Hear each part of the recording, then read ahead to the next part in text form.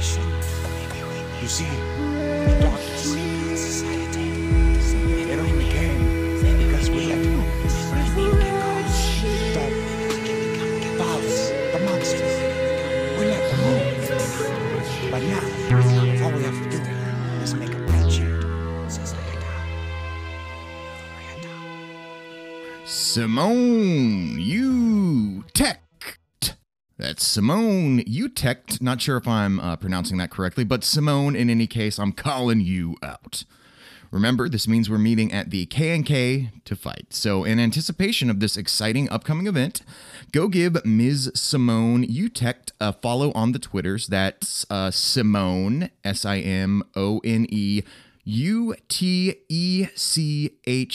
all one word on Twitter, and I'm gonna switch things up just a smidge here and read her bio and ask y'all sheetheads to do me a little itty-bitty favor afterward. Her bio reads, mother of two, trying to live with cancer. Cash App, $ Simone Henry Utect.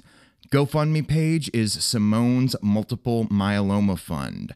Now, sheetheads, I know we're a relatively small crew here, but if we focus real hard, just focus all that soul energy, maybe make a spirit bomb, I think we might be able to help her out just a little bit. Now, I'm severely underemployed at the moment, but I have this show, and some people seem to jiggle with it. So maybe I can point y'all toward Miss Utect's GoFundMe page. It is, of course, linked in the description at the web address, gofund.me/08FF8080, and I'm going to link it at www.haas.fun. So please go to Simone's Multiple Myeloma Fund on GoFundMe, and of course that's linked in the description, and drop her whatever you can spare. The dystopian nightmare of having cancer in America in 2021 really, really sucks, and maybe we can make it suck just a little tiny bit less for Miss Utect, and she's just also a great Twitter follow. You know, she's one of my homies on the Twitter. She also has a son on the autism spectrum, which is a beautiful thing, but also surely can be a strain on energy and resources. I've worked with my share of autistic people on the Asperger's and autistic spectrum over the years as an educator, and that is just a wonderful. I should have an expert on that, special ed teacher or somebody, maybe come and talk about that stuff. There's a lot of misunderstandings out there about it, and I'm no expert on it, but so I won't speak too much to it. I just know that it can be, a drain on energy and resources. But Godspeed to you, Simone.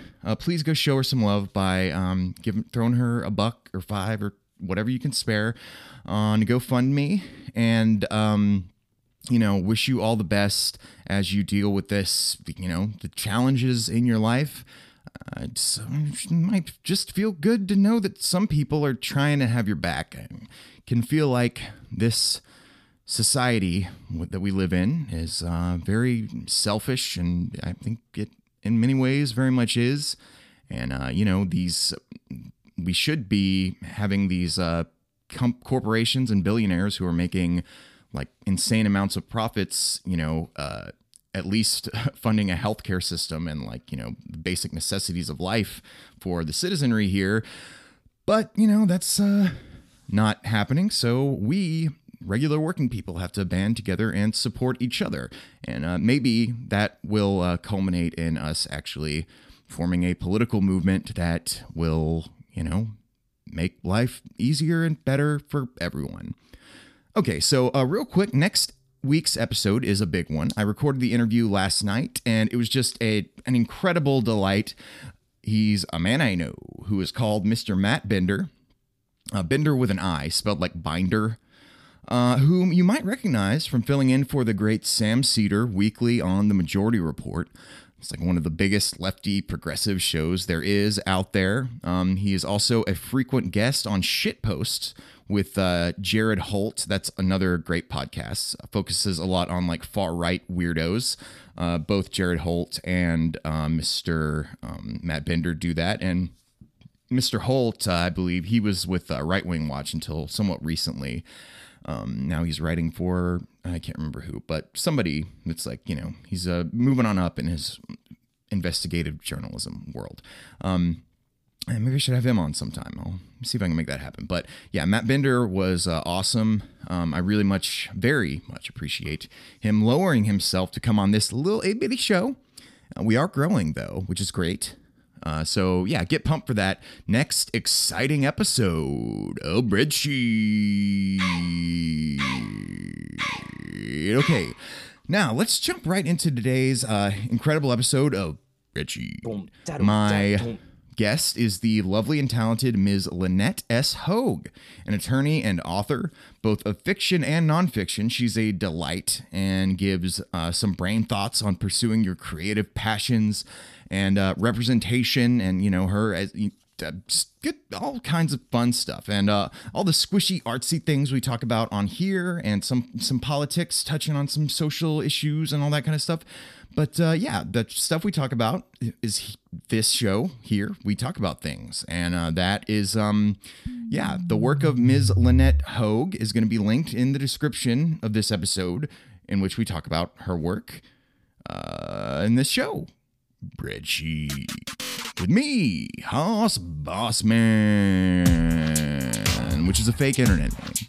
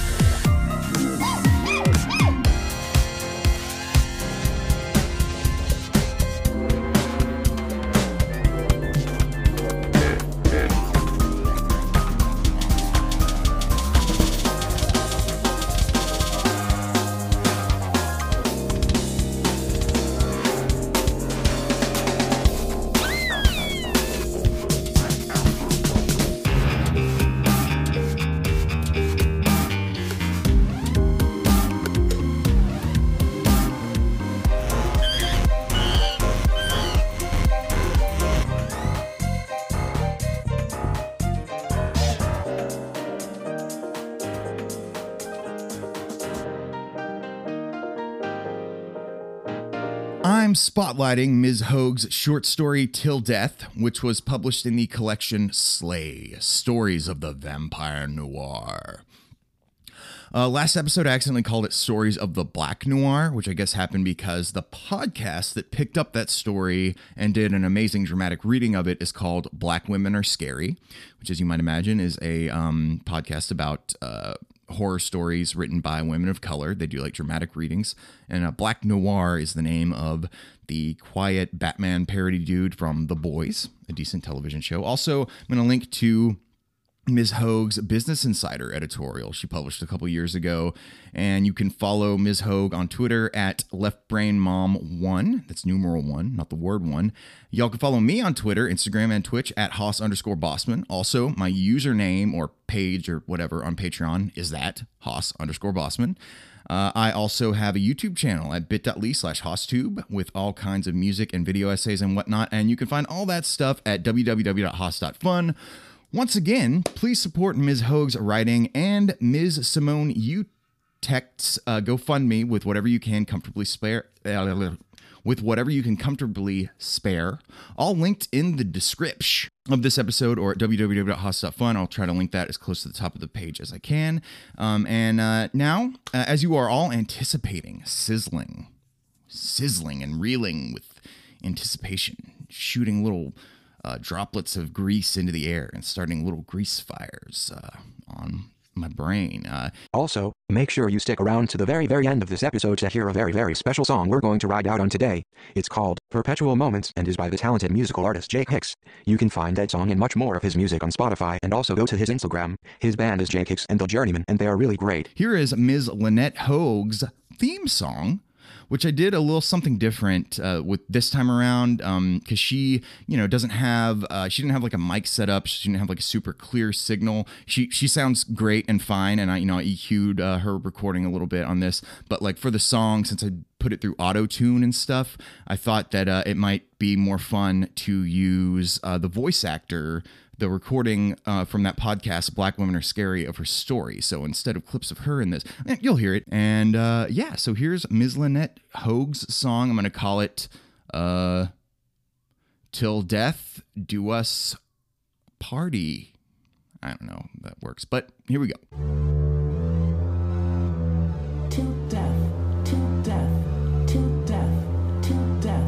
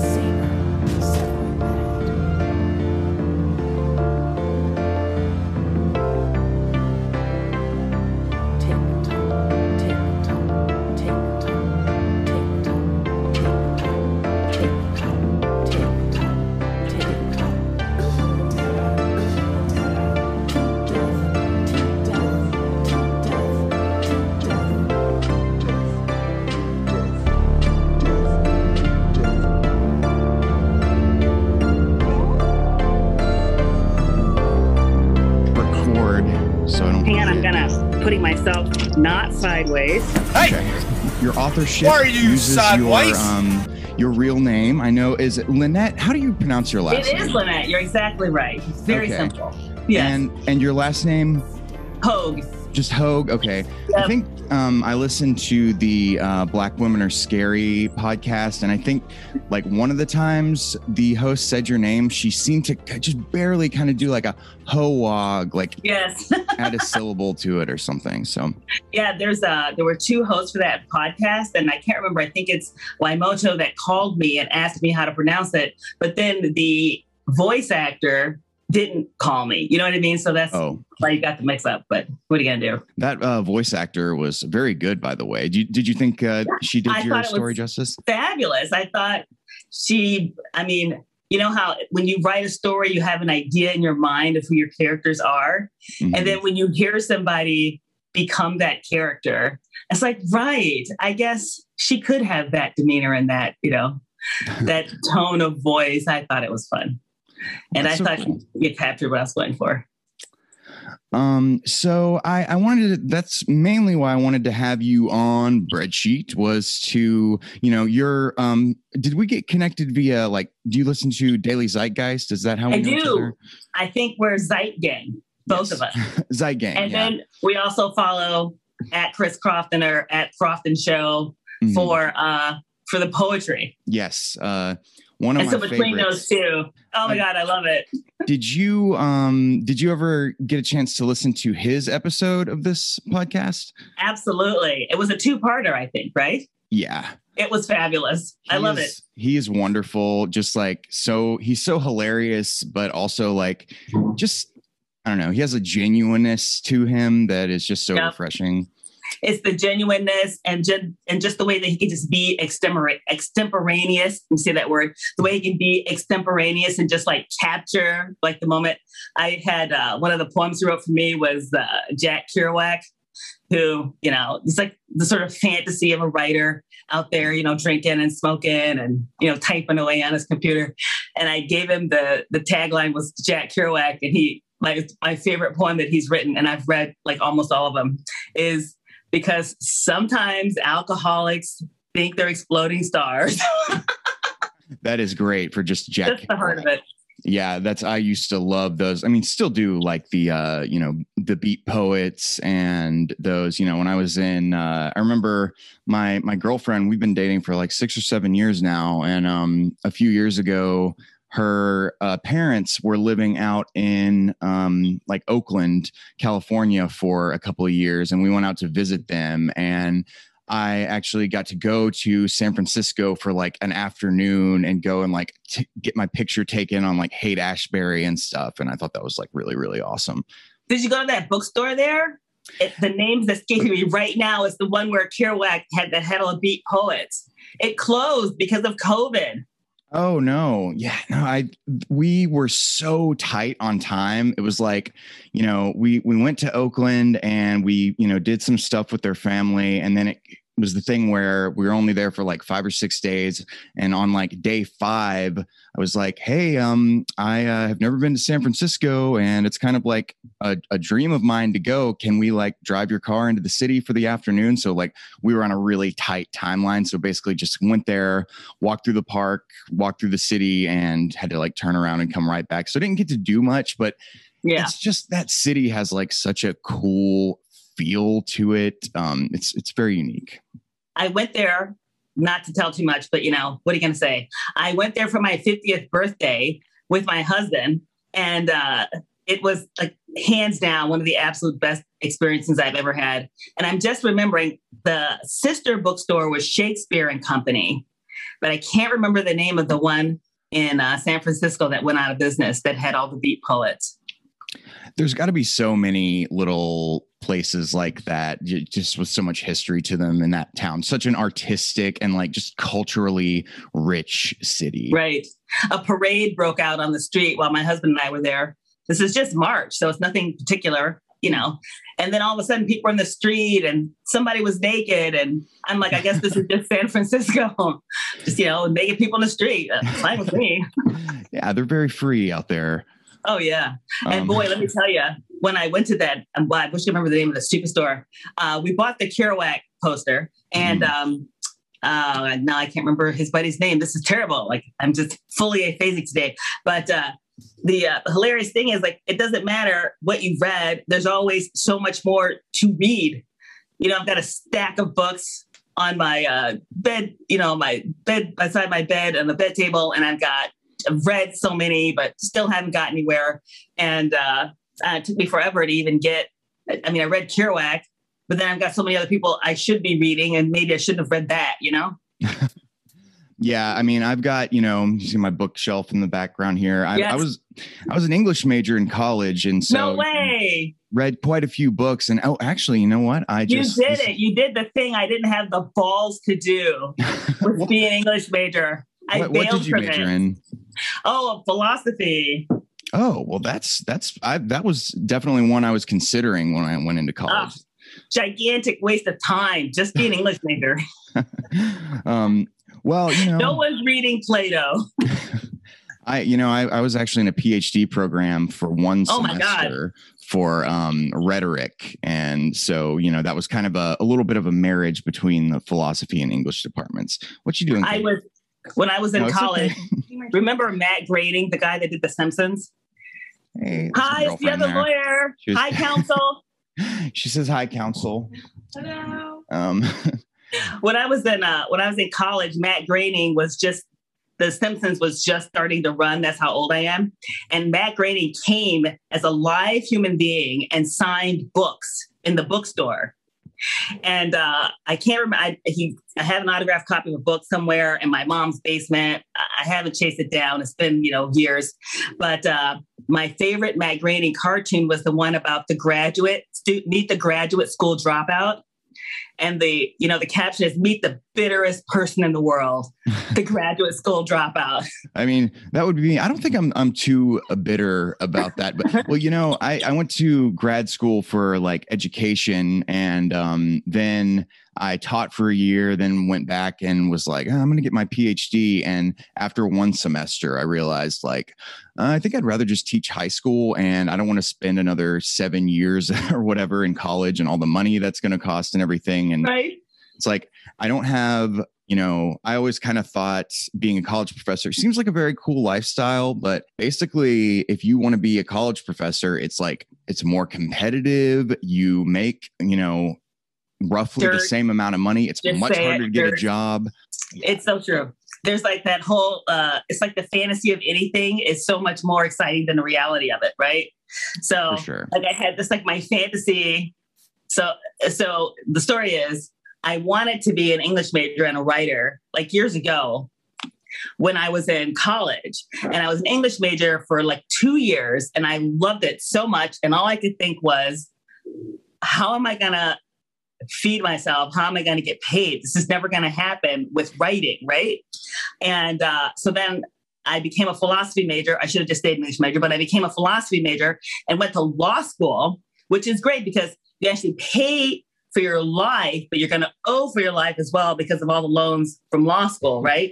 At the same time, you can still get paid. So my husband, who's a sweetheart, last year when I wrote that the story Till Death that you heard in the Black Women Are Scary podcast, for a year, my husband was like, you can write, I'll let you pursue it. You know, I'll hold down the finances. And I discovered that just as it was when I was in college and decided to not be a writer, there was still literally almost no money in writing, you know, like 25 years later, you know what I mean? So nothing is different. It's all the same, except it's still, you know, so much fun to actually express yourself that way and, you know, not have to read legal briefs. Is there something more boring? I don't think so. Well, it's cool that you know, got it published. And I mean, I always wanted to be, I'm an artistic type, you know, I've been a musician my whole life. And I always wanted to be a writer too. And, you know, the news is you can be. There's just no money in it. So yeah, exactly. No, all you have to do to be a writer is write.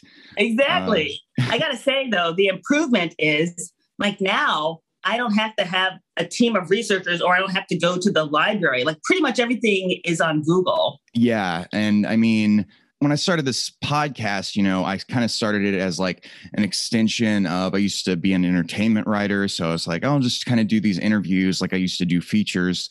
And then I started like realizing, oh, I can like write the intros to these. And it's basically like I'm just writing an editorial and that's like a lot more casual, you know, and just like reading that. And it's a lot of fun. And, you know, I can improv some, you know, ad lib stuff. And then also realized like, with nowadays, if you want to be an independent writer and you can like, you know, make simple YouTube video essays, like that's kind of the way to get your stuff out there now, especially like nonfiction video essay stuff is like, you know, if you can just like sort of animate it and, you know, put some stock footage up or whatever on YouTube. Like I've had some decent luck with my YouTube channel.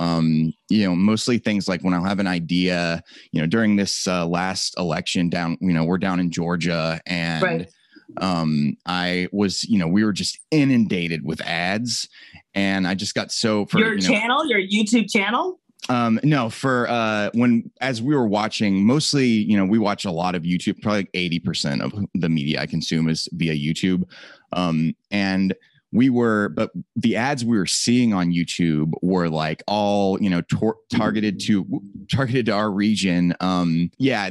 And we, during the election, it was all like a lot of anti Raphael Warnock and John Ossoff ads. Right. Because we had that special election going on. You guys were like the hot spot, like the only state in the union when it came to the election, actually. Yeah, it was. Nobody else existed. It was a rare thing. Georgia doesn't get attention like that most of the time. I would agree. Except isn't that where the devil is? Right. Yeah. There's the one song. And, right. That one guy, that one song. We've got some cool stuff. I mean, I've been keeping it kind of low key where I'm living now. But we just moved to a new city a couple months ago and down in South Georgia, and it's the city where Ray Charles is from. So no way. If anybody, you know, wants to dox me, I guess you can figure it out. I'm actually in like I live like west of the city of Chicago, where like our claim to fame is we're a Hemingway hotspot, right? Ooh. Apparently he was born here. He definitely went to high school here. And there's a new documentary out about him. I'm not sure if I'm going to watch it. I mean, I had this whole thing where I always feel like bad a little bit about sort of being obsessed about like nothing but, you know, Kerouac and Hemingway and white male writers, even though clearly Black female over here. But I got to say, you know, the people who are in the academy are the people in the academy. What can you do? You know what I mean? And it doesn't mean that it wasn't fascinating reading the Hemingway books that I that I did read. But I just wanted to say, for a little bit of background for anyone who happens to be listening to this, that my story is called Till Death, and it's in an anthology called Slay, and it's published by Mocha Memoirs Press, and they're out of North Carolina. So I found that by looking at there's a newsletter called Freedom with Writing, and it's a compilation of all the different calls or pitches, editors looking for pitches. And I found the call for pitch in the Freedom with Writing. So that's kind of where all that came from. I didn't know that there was that connection, actually, but that was the reason I brought up our region here, and then we'll go into actually talking about like what I wanted to bring you on for today.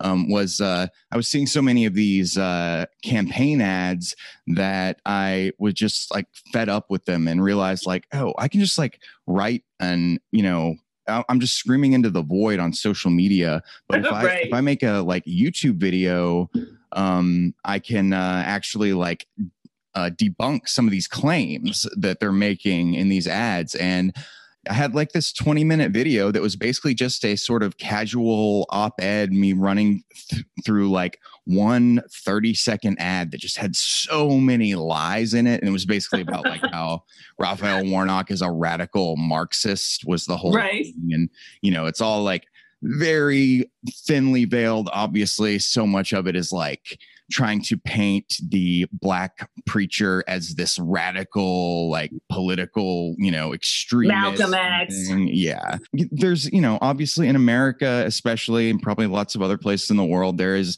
a bias, a horrible stereotype about Black men specifically being like dangerous. And it was really made me really sad. True. They're all wolves in sheep's clothing, no matter what. And I got to say this just as like an aside of what I'm watching, as obviously the child of a Black man. And, my brothers are Black men and my child was a Black. Oh, my God, they're all Black men. But the thing is I'm watching this now that TV has turned to be like aggressively gay Black man, which is fine, except like just watch commercials. You know how you're watching the Raphael Warnock and the Ossoff commercials? Just watch how commercials are now like way into the aggressively gay Black man, which is fine if you're an aggressively gay Black man. But you know what I'm saying? Like he's the antidote to, Raphael Warnock, who's like, the evil Malcolm X, who's going to, slaughter you in your sleep. Or who's the other guy? Louis Farrakhan, who's now like a toothless old man. You know what I mean? Like that whole, like, let's just, now let's have this guy over here who's harmless versus the real Black man who's, coming for your children or whatever. Sure. Yeah. That was in all those Raphael Warnock ads. He's wearing these like, Christmas sweaters and he's playing with puppies. And it's like, I can so tell it makes me sad. But it's just like, oh, you mean his own ads? Yeah, no, in his own ads, it's like, I can tell it's like you guys might be overdoing it a little bit with the whole like trying to show him as non-threatening, but it made me kind of sad to like see like, that's what very sad. They feel like they have to do. But, he won. So yay, Georgia did it. Very happy about that. So I thought it would be interesting to, as you brought up, you've gotten, was this story that was read on the podcast, Till Death? The Black Women Are Scary podcast. Yes. Yes. Was this like, have you been publishing short stories like this for a while? Or I know you mentioned you were kind of like getting more into it. Was this like a first thing you got published, or do you have some other stuff out there? Well, it's in the zone. So what happens is in this year that my husband gave me the freedom to not be a lawyer and to just be a writer, I joined a writing group. Before COVID, it was called Just Write Chicago. They still exist, but obviously we can't meet in person anymore, right? Mm-hmm. So somewhere around I think December of 2018, I joined Just Write Chicago, and it's just a writing group. You meet once a week, you write together. And over time, I kind of got to know everyone there. And then I wrote a novel. That's a gigantic thing. Don't do it. It's like an albatross. And the first thing I did was write a novel, which is a mistake. And then which it doesn't mean don't do it. It means maybe don't start with a novel. But anyway, I did. So after that, I was like, well, no one's going to publish this because it's my first one. And it's not particularly interesting. It's a romance novel. And if you've ever read anything about any romance, it's kind of hard to get traction because there's just so much of it. I mean, the Hallmark Channel is all romance. You know what I mean? It's just out there. So mine is not particularly interesting or dynamic beyond any other romance novel. Do you know what I mean? Except it's got emojis in it. So I decided after spending this time writing the romance novels, I wanted to get published. And that was my goal. So chasing publication, I started reading that email I told you about, the Freedom with Writing, and looking for calls for publication to see if I could write something to get published. So of course I wrote things that didn't get picked up at all. And then I made a pitch to, I believe, the now defunct Powder Ski magazine for a creative nonfiction story called I Learned to Downhill Ski at 50. I'm a Black woman that learned how to downhill ski at 50. And I wrote it for my son, who at the time was 10. He's also Black, obviously, and he's extremely energetic. And we needed something to do with him in the winter, you know? So my husband skied, so I learned to ski. So they picked up I'm a Black woman that learned to downhill ski at 50. And then I wrote another story called The Polychromatic Sky, which is also creative nonfiction, just, you know, basically a true story. And then I made some pitches for fiction, but they didn't quite get picked up. So I had this, I love Lupita Nyong'o. I think she's amazing. She's gorgeous. She's beautiful. She's perfect in every way. And I loved her. And I was like, I'm just kind of annoyed that Hollywood's not using her at all to her fullest potential. So in my mind, I had the idea of a character for her where she'd be some sort of assassin, but, you know, they're not very likable people as assassins, you know, in general. So I also like that noir, old fashioned, you know, Raymond Chandler, and this got the Dane that has legs that are up to here. And, and so anyway, bizarrely, when I was reading all these, you know, calls for pitches, I see this Slay, Stories of the Vampire Noir. I'm like, no way. So I have a character already, Amandi. I love vampires. And I was working on sort of a noir story that wasn't going anywhere. So I put it all together, and the editor, Nicole Gibbons, when she accepted my story, she's like, oh my God, I love this. It's just like an old school noir detective. And so that all married together. And then I got that fiction story published. And that was actually my first published fiction. I've got like 2 or 3 more since then, but that was the first one, actually, yes. So now I'm back working because a president, number 45, destroyed the economy. Have you noticed? Yeah, I saw something about this, the worst person in the entire planet became president for 4 years, and some bad repercussions. Nothing but offices and buildings for lease and for sale on my way into the city every single day.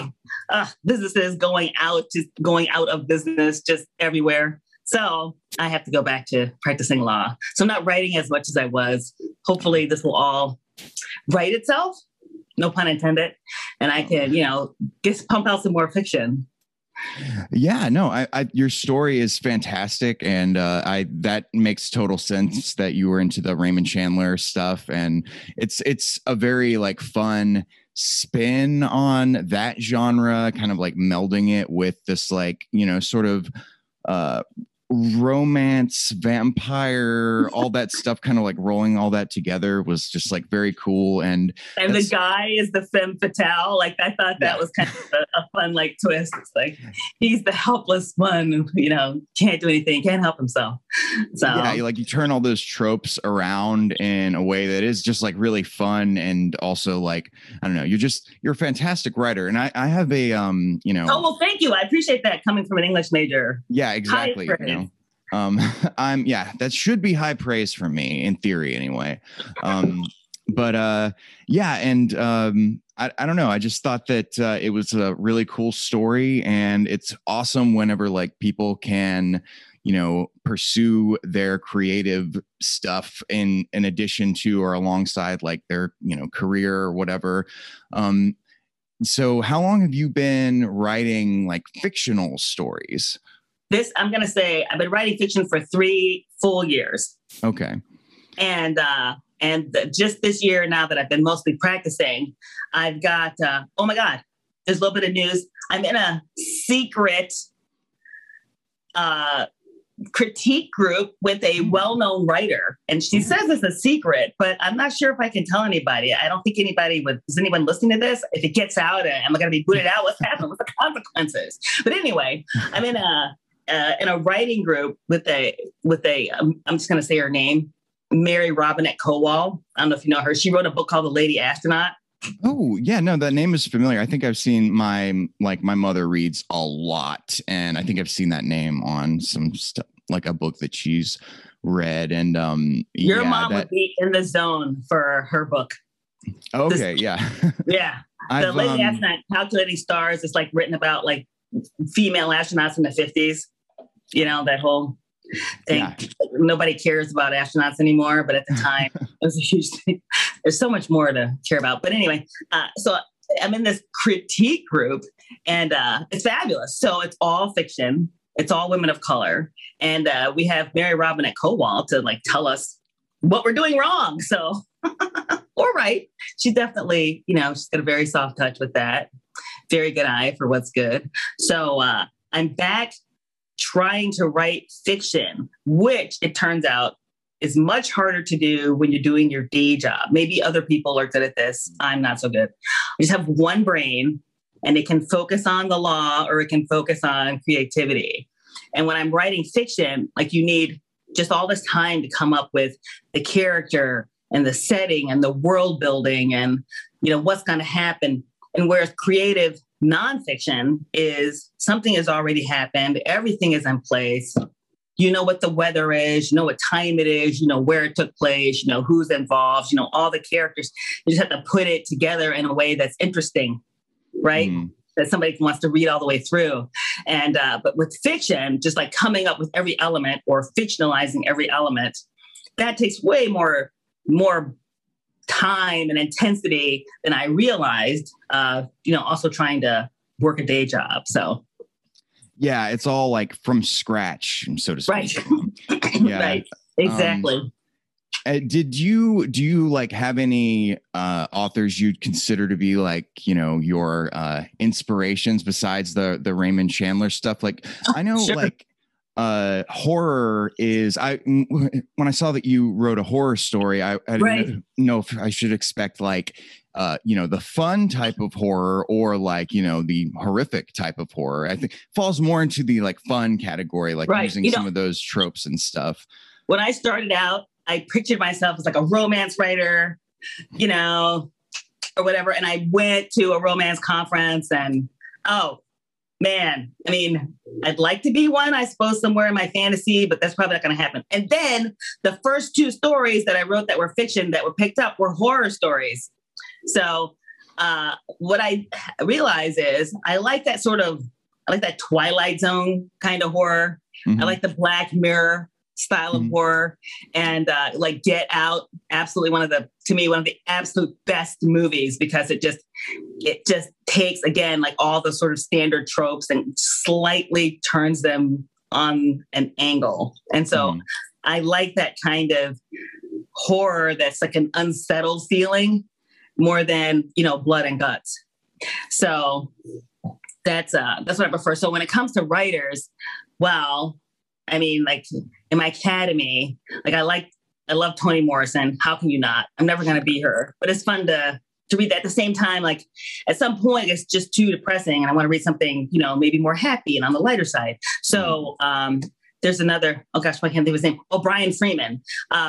Just like I describe maybe a standard writer, but he's like a really good job of like writing books that have a very satisfying ending, and they're mysteries that kind of pulls you all the way through. I haven't read a lot of any of Stephen King's fiction, but I did read his book called On Writing. That is a great book. Yeah, I've read that too. Isn't it? It's just a great, like, just realistic book about writing. I thought that was fabulous. But I've got loads and loads of books, but pretty much I'd say that Toni Morrison is my favorite writer. I read Jack Kerouac. I read it. I didn't love it. But it turns out it's one of the reasons I met my husband, because he never met another woman that had read a Kerouac book, like ever. And he dated tons of women. So that was his like, what? That's cool. Yeah, no, I mean, having a mutual interest like that is very helpful, especially when it's something that is like sort of esoteric. Is that the word? I know. Yeah, it is. It's like, it's not our era. We're way too young to be reading a Kerouac book. I mean, there's so many other things happening right now. You know what I mean?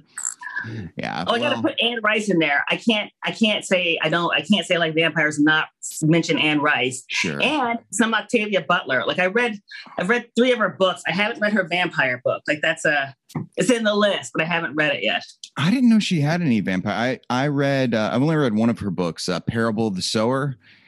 And The Parable of the Talents. That book is so heart-wrenching and just so good. Like I read that for my a science fiction class in college, nice. Actually.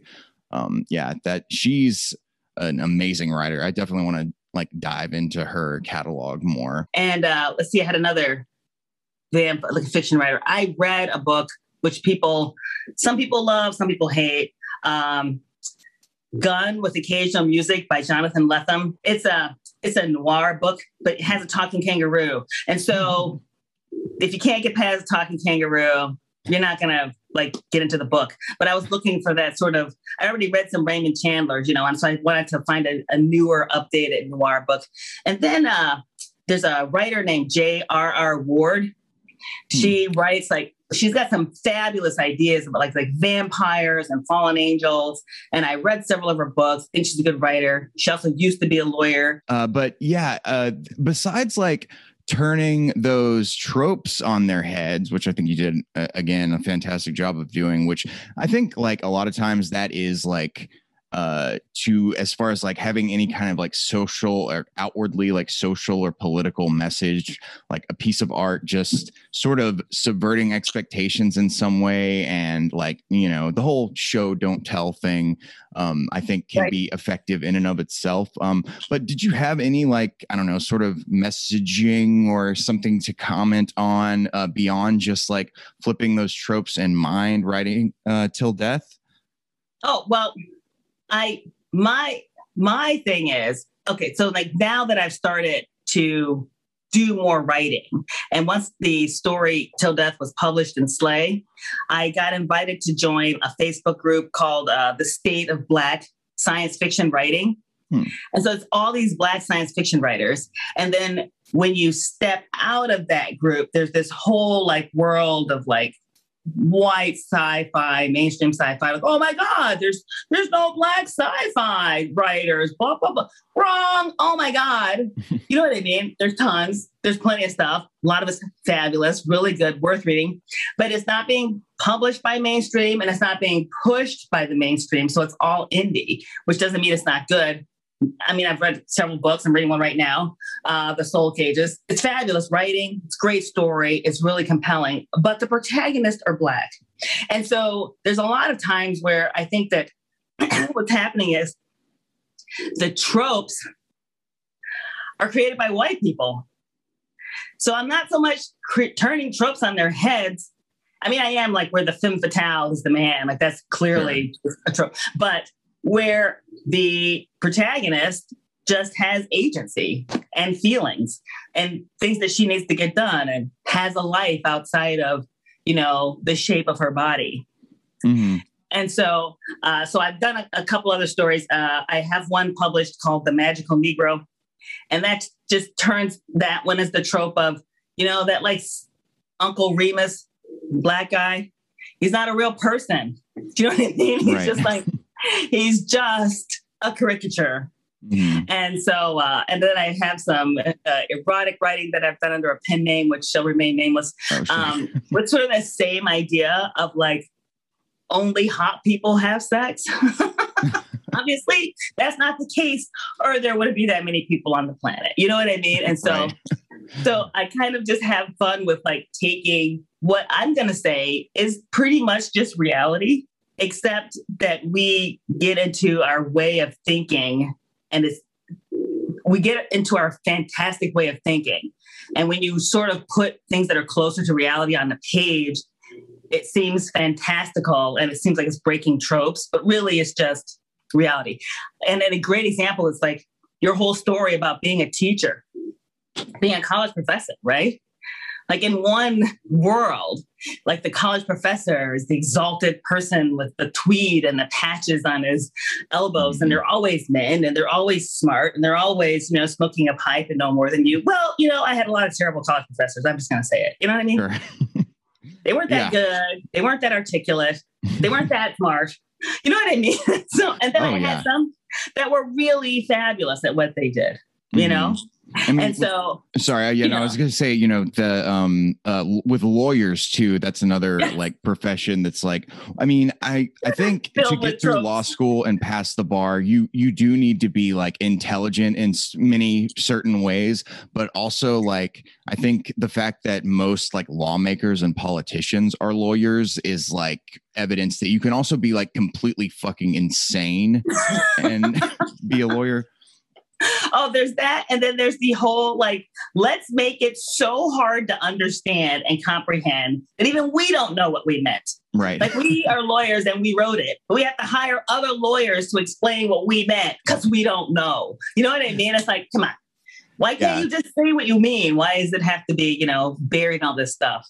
And it's just philosophy is good preparation for, that sort of like the intentionally obscure, seemingly intentionally sort of or opaque writing that's like just really hard to penetrate sometimes. Oh my God, for real. Just like wildly open to interpretation. And also like just think how language changes, like how we use it so much. I mean, it's not that people didn't speak. Obviously, everybody had language or we couldn't communicate. Those that wrote were obviously the most educated or had all the education. And now I suppose it was true at the time, but now we can actually see it, record it. People that speak in all different kinds of ways use the language, and it's constantly evolving to the point that how can you interpret what's being said today, even 10 days from now? Like what my son says to me at 13, what do you mean he didn't kill the vibe? My son literally said to me the other day, he's listening to a song and he's like, oh, that's great. He didn't chill the vibe. What? Well, he means that the guy didn't cut the beat. That he like kept the beat going all the way through the next several bars. He didn't drop it. Okay, I see. Yeah, he didn't drop the beat, I guess is. So now read me some philosophy from Plato and pretend that you understand what he meant. Do you know what I mean? Yeah, sure. I mean, like so much has changed. I think like especially like in like English majors have this tendency to pretend, and I think people in general, especially like educated people, have this tendency to like pretend that like they understand Shakespeare. It's like nobody really understands Shakespeare at the first pass, like they say or like claim that they do. Even like the English majors and English teachers and stuff, you have to study it because it is, it's still modern English, but it is like literally different. I'm gonna just put me down as just give me a dunce cap and put me in a just give me a dunce cap and put me in a corner. When I was gonna get married, I wanted a Shakespeare poem to be read, at this, and so I bought a book of Shakespeare. Oh my God, couldn't read any of it, didn't know what it meant. And then when I read what it meant, it didn't mean what it said. So I wound up with the only poem I already knew before I bought the book, Let Me Not to the Marriage of True Minds Admit Impediments. Love is not love. That's already out there. I knew that from high school. I couldn't read any. I couldn't believe it. I was like, who's reading this? I mean, yeah, you have to like study it, and like there's all kinds of words that like they just have different meanings now. 500 years have gone by, and language is constantly changing and evolving, and it's just we should be more honest with ourselves about how well we understand Shakespeare. And like I think as an English teacher, I've you know, you have to teach Shakespeare at some point or another.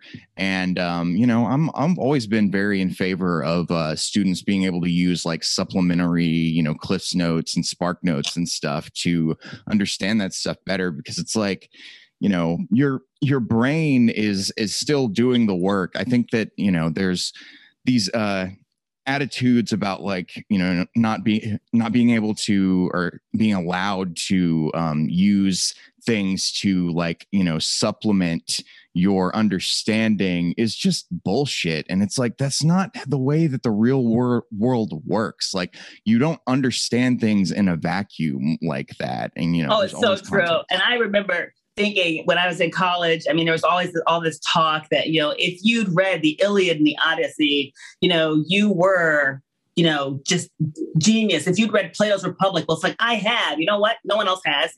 Nobody cares. It hardly matters. And go ahead and cancel me because I'm nobody. You know what I mean? Like, put this out there. Ignorant Black woman says Plato's Republic hasn't been read by other people. Well, no one's read it. No one has. And I haven't read the Iliad and the Odyssey, and I'm not going to pretend I have, you know? And so what does that get me? You know, but it's still like this whole thing, like, you know, if that's what you teach. And oh my God, there's some other humongous book. I can't, I almost want to say, I almost said it. It's like, it's almost like Homer's Iliad and the Odyssey. There's another huge book that everybody pretends to have read, but no one has.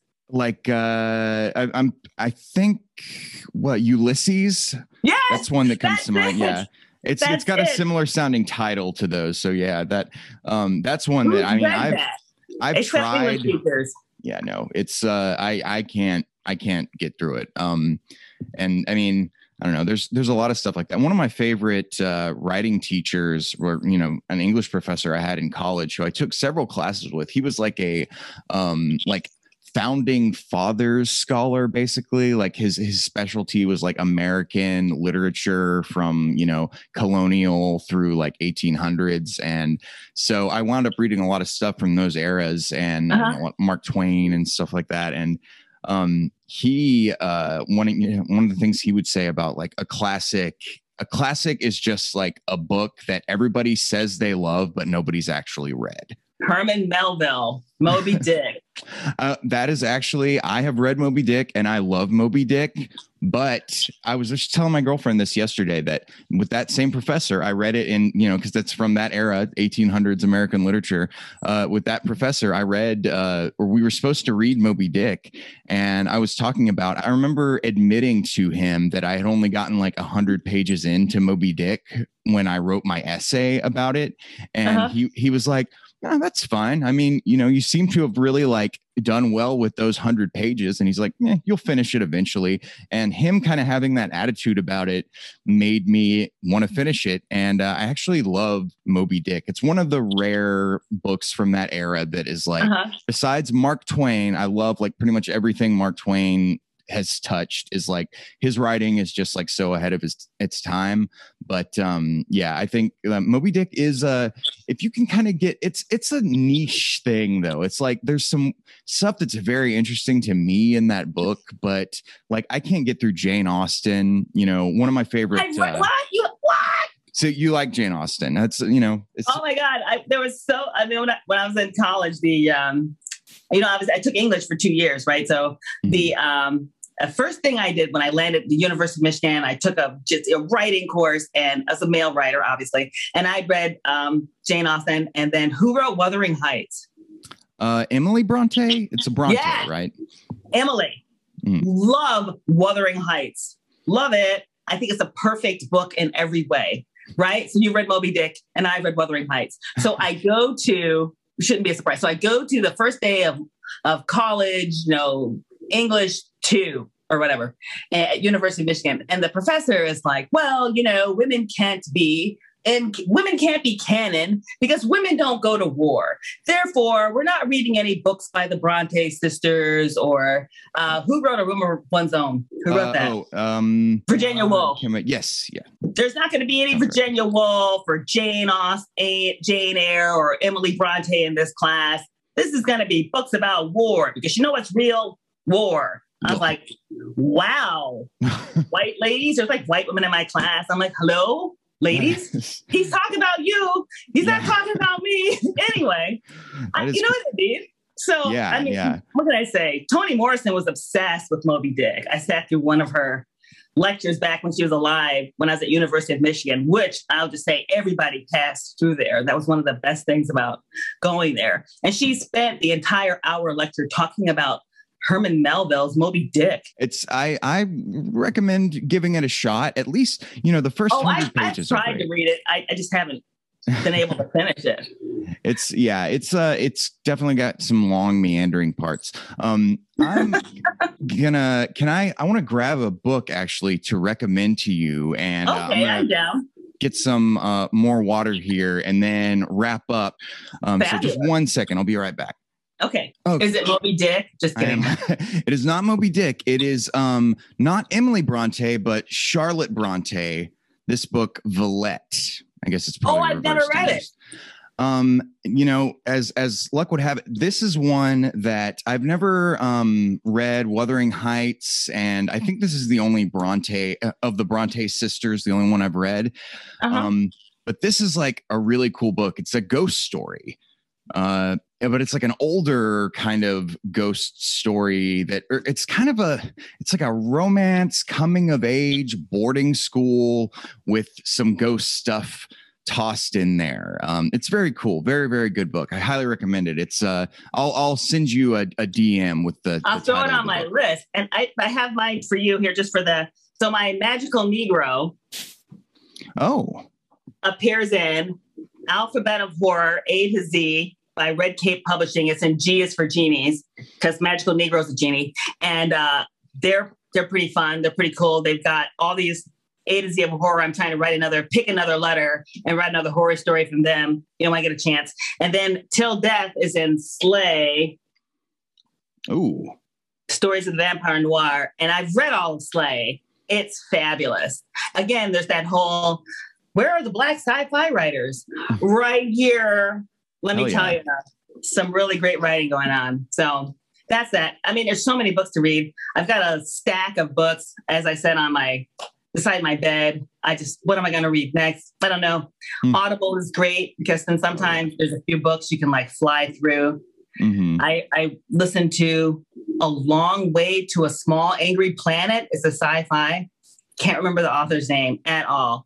She's self-published. It is a fabulous book. And then they picked her up, and now all of her subsequent books are, published by the mainstream. But I love that book. I have started writing a novel maybe 15 times in my life, and same story or different story. Ditched it. No, different story every time. Except this last time I actually got further than I've ever gotten. And I think I'm going to go back to this story. But before I started doing the podcast and the YouTube videos and stuff, I was working on that. And that was my creative thing that I was doing. And so I haven't gone back to it since, but it's sort of a satirical book that draws upon my experience as a musician, and also was sort of trying to be some satire, commentary on how absurd our culture was getting with Trumpism and stuff. And it's still there. I know. It hasn't gone away. I sort of actually set it aside because I was there's so much shit is happening every day that I'm not exaggerating. I would write some crazy thing happening that's it's supposed to be funny because it's so absurd, and then something even crazier would actually happen a few days later.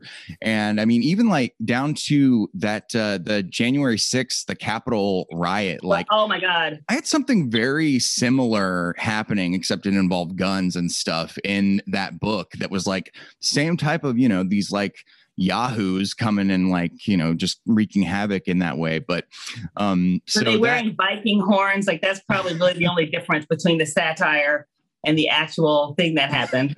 Yeah, maybe. The thing that just blows my mind, and I know people have said this before, but I'm a woman in her 50s, and I remember in law school when they're Roe v. Wade, voting rights, sport versus, Brown versus the Board of Education, Plessy versus Ferguson, this is law, this is how we, what? Why are we still freaking fighting over that bullshit? Decades later, like really, just literally circles and circles. We could do a million other things by this point in our lives. You know what I mean? Like still fighting over that, still giving that air. There's so many other things that we could be doing, just talking about, or just anything. There's sci-fi and fantasy. Sure. I mean, that's what it really like. I was actually had a big, long conversation with my dad today, which he's like a fairly conservative guy in terms of just being really afraid of socialism, basically. And so unlike a lot of people I know who have like parents who have political disagreements with them, he and I we can really like go deep with it and really like actually have like long drawn out like disagreements and arguments. And it rarely gets like angry, kind of heated. And talking about like, big concepts like, right. Capitalism versus socialism versus communism. And, But wait, why did I bring him up? I was talking to him on the phone earlier today, and I just like slipped my mind what I was going to say about him. But we were talking about like just going around and around the circles of the same concepts, the same ideas, and not advancing. That's right. Yeah. No. So like I have been, saying this to him, but like just this, like, I am a leftist. Like I'm against capitalism, like in theory. And, if you want my like actual beliefs, it's like, I think that we should be working toward the abolition of capitalism and the abolition of like the concept of money and all these things that like, you have to really use your imagination to think about how that would work. And in a lot of ways, we don't know how those things would work. But I'm not saying that like, tomorrow we should completely change everything about society. I'm saying that like we should have an eye toward like 1,000 years from now. What do we want our society to look like? Right. And we can't do that. We're still talking about whether or not a woman can have an abortion. Exactly. You know what I mean? It's just like, why are we giving that oxygen? There's so many more. But then we could be talking about how, I don't know, how there could be like more sustainable way to have food. I didn't realize that you were an English major. That's fabulous. I thought of you more as a musician. But I just wanted to say, here's what I was going to say. So to tie it back.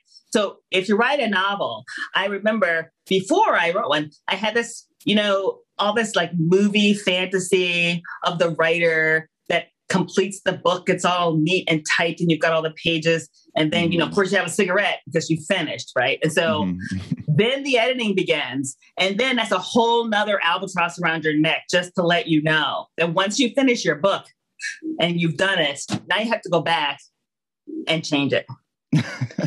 Yeah, you have to go back and basically just do it again, right? And you have to face the firing squad of the beta readers.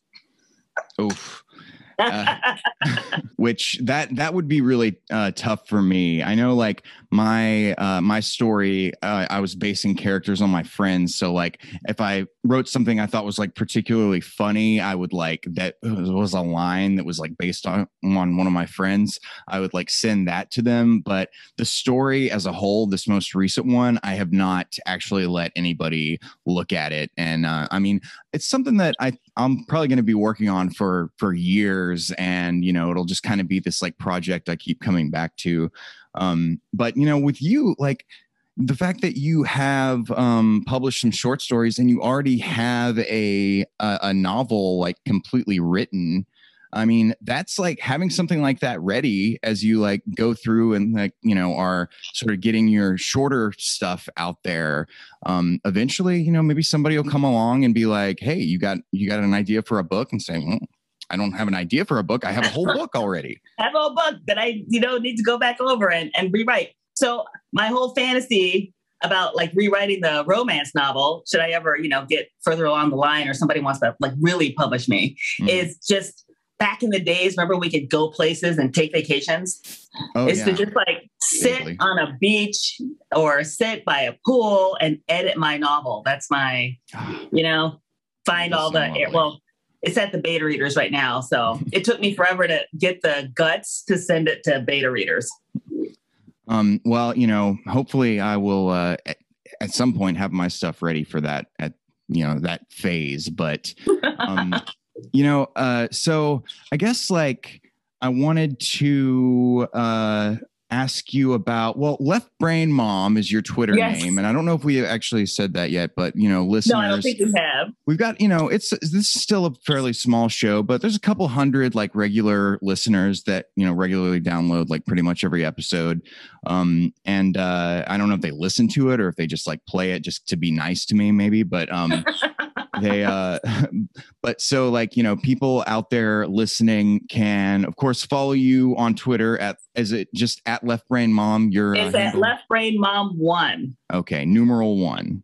Okay. And I have an at Left Brain Mom Facebook page where I put up like whatever I'm working on with writing. And there was the Black Women Are Scary podcast that did my story till death. But, I've got some works in progress. And you know how that goes, right? You got to finish it, then it's got to be beta read, and then it's got to be published. So that's but you can find me at Left Brain Mom 1 on Twitter, at Left Brain Mom on Facebook. And do you have like any other places where you like maybe publish your stuff or do any blogging or anything like that? I don't blog. I kind of feel like I should, but I really, anything that I say, right, it's just going to be held against me. So I take the fifth and don't blog. Right? Yeah. Exactly. I take the fifth. I don't blog. But I do have a couple of works in progress that, I need to round out. I've got some stuff that I wrote early on that I need to come back and look at with fresh eyes. Mm-hmm. But I publish under my name, Lynette as Hoag. And that's where you can find me, the next time I get my stuff out there and get it accepted. Okay, excellent. I would highly recommend everybody. Side question. I know you, what is the difference between left and right brain? Left brain is supposed to be analytical and right brain is creative. Okay. I picked Left Brain Mom because my son is super creative. He draws and he's good at music and, all that kind of stuff. And I could never draw. I can sing a little bit, but can't anybody. And I can play the piano, but I can never get that good. But so he's like, I have a right brained son who has a left brain mom. So there's that whole, just kind of, it's not really conflict, but I describe it as he sees the vision. And sometimes I just see, lines. Well, obviously you have that creative impulse though, with the fiction that you've written. And, I think you've done a wonderful job with it and highly recommend that it's great that a voice actor actually gave it a proper reading on that podcast. Black Women Are Scary. Everybody listening. It makes it another story. It makes it almost another story to hear all the sounds like the barking dogs. That's my favorite part. Yeah, the sound effects and just like the soundscape. They did a really good job with that. Highly recommend that story. And obviously, you still sort of nascent in your publishing career. I am. You're catching me before I become, I don't know, huge. Who am I going to be? Yeah. Huge, right? The next something or other. I had never really read N.K. Jemisin, isn't that So anything else you'd like to maybe recommend to people or anything before we sign off? Well, if you want to read some science fiction by Black science fiction writers, I represent, not all the writers are Black, just never are, right? There's always somebody white or two in the mix, right? But the protagonists are primarily Black. I highly recommend the Mocha Memoirs Press, just because they have lots of different varieties of science fiction stories. And they have a lot of stories and anthologies written by women and underrepresented groups. So if you just want some good writing and you've read enough books by Stephen King and you want to mix it up and you like something like Get Out, you like that concept of, from Jordan Peele, check out Mocha Memoirs Press. Awesome. Yeah. And, just stuff that is like from underrepresented demographics and groups and people, and like just, stuff that like has something to say that speaks to an experience that is different from, I know like Jordan Peele, I saw something recently about like how he said, he said like, I don't see myself casting a white male lead in any of my films. And, of course, some ding dong said like, oh, can you imagine if like a white person said, I don't see myself casting any black leads in my movies? It's like, they don't say it. They don't do it. Like, right. It doesn't have to be said. It's acted. It's the default. And it's like, also, it's the default.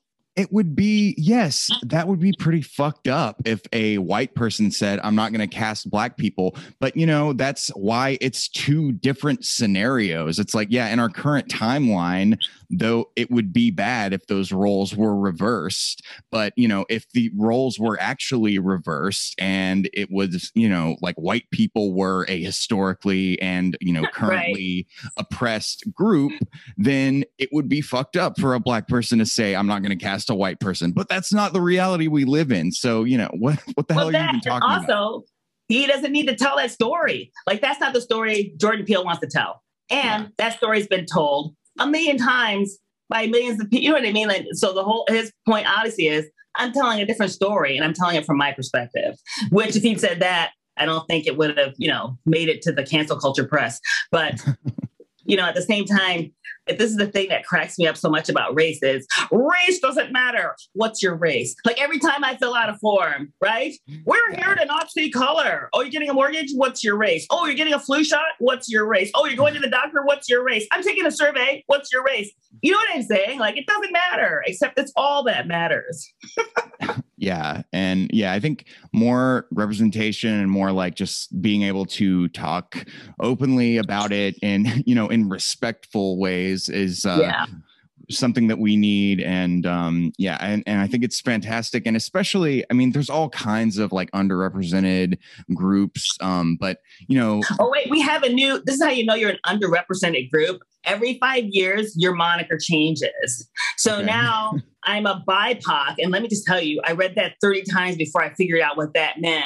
That I got to say, I've seen and heard people say that, but I haven't looked into why is it Black, BIPOC? Indigenous, and people of color. Like they just keep coming up with new ways to combine us. Uh-huh. And somebody came up with BIPOC. It wasn't me. And I got to say, like I said, I read that I don't know how many times before. Oh, that's me. I didn't realize. Sure. Yeah, I guess different ways of. I mean, I'm happy to call anybody whatever it is they want to be called, I guess. Exactly. But I'm just saying it's for future reference. Mm-hmm. We have been. What is that when something is not a monogram? Not when I'm thinking of it. Like you make a shorthand with the letters. I mean, like abbreviations, the word that comes to mind. But the abbreviations are, anyway, our new easy to remember abbreviation is BIPOC. So you don't have to say other underrepresented people. That's too many words. You can just say BIPOC. Okay. Black, Indigenous, people of color. Yeah. All right. So that one's on me. That's free from me to you. Well, thank you very much for that. And, I think that is like, I'm not just saying this because I'm speaking with you, like, Black women are underrepresented in a lot of like genres and, probably every genre to some degree or another. It is really awesome to see just like in the past few years, there's just been so much like, more attention paid to like just trying to like reach out to every demographic. And we still have such a long way to go, but more representation is going to make for more interesting and more meaningful and more like, just art that says a wider range of things because it comes from a wider range of different experiences. And I don't see how anybody could be against that. It's absolutely true. And the whole thing is, I've always been here. There's always been, there was like, well, there's no Black lawyers. Well, I'm one. And I must know 100. You know what I mean? And so there's just like, anytime someone says, there's no Black people in sci-fi, basically just turn the camera a little bit to your right. And guess what? There's a room full. You know what I mean? And it's just, that's basically, it's just your camera's not pointing at it. That's all I have to say. Just turn the camera. There we are. Well, Lynette, thank you so much for joining me this afternoon. And thanks for having me. Hossbossman. I appreciate that. So this will be going up in a couple of weeks, maybe 2-3. I was getting back on the weekly release schedule, but now I think I might start trying to bank episodes. So I don't know if I might go back to every 2 weeks, but I don't know. We'll see what happens. Well, but thanks again, Lynette, and have a wonderful day. And I'll let you know when this is up. You too. I appreciate it. Thanks. Hossbossman. Bye. Bye. Tick-tock, tick-tock, tick-tock, tick-tock.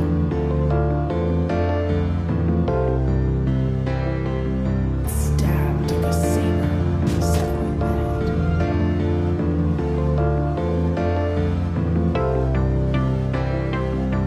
Tick-tock, tick-tock, tick-tock, tick-tock, tick-tock, tick-tock, tick-tock, tick-tock.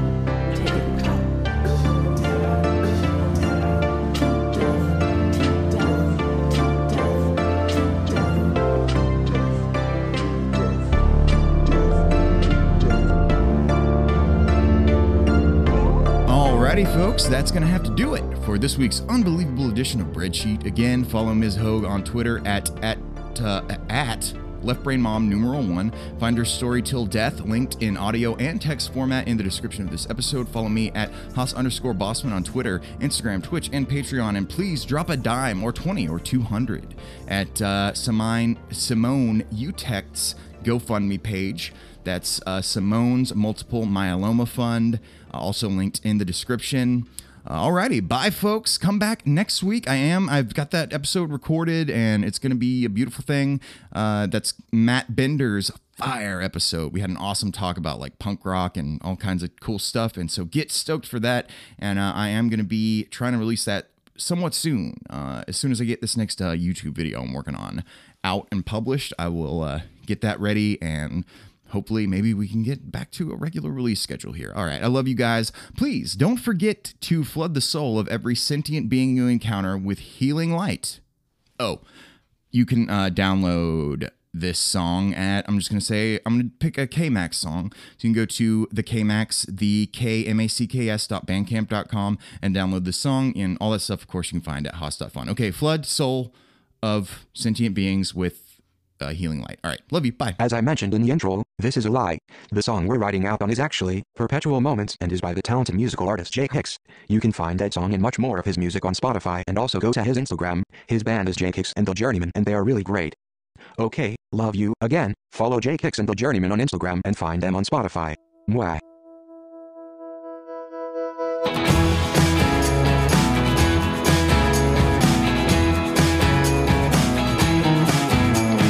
Days are getting longer, everyone seems colder, walls are getting closer, night might fall off the closest edge. They say keep low, stay close, go home, don't be out wanting, don't be out haunting, flowers in a steady bloom, no one's safe. Does seem dark to be spring. We're lost in perpetual moment. The stars collide, the universe divides, we're left wanting. So go and take a look at yourself. 10 weeks, you've got nowhere to go but home.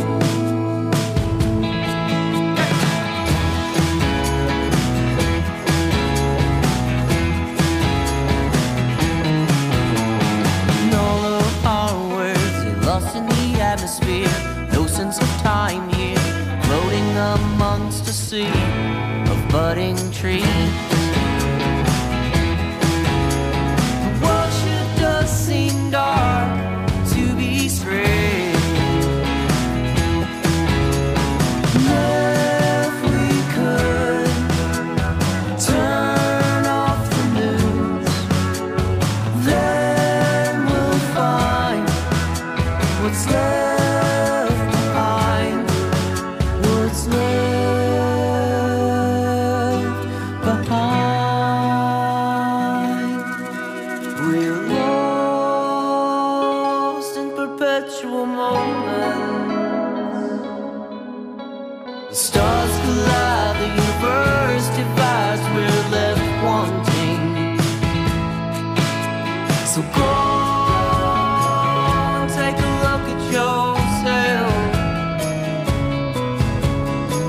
10 weeks you got nowhere to go but home.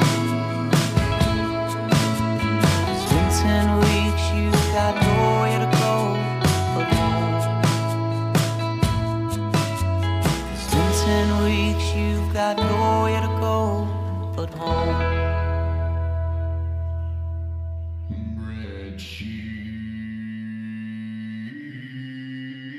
It's a bridge. Why are you... Oh, never mind. Just follow us over to the belt.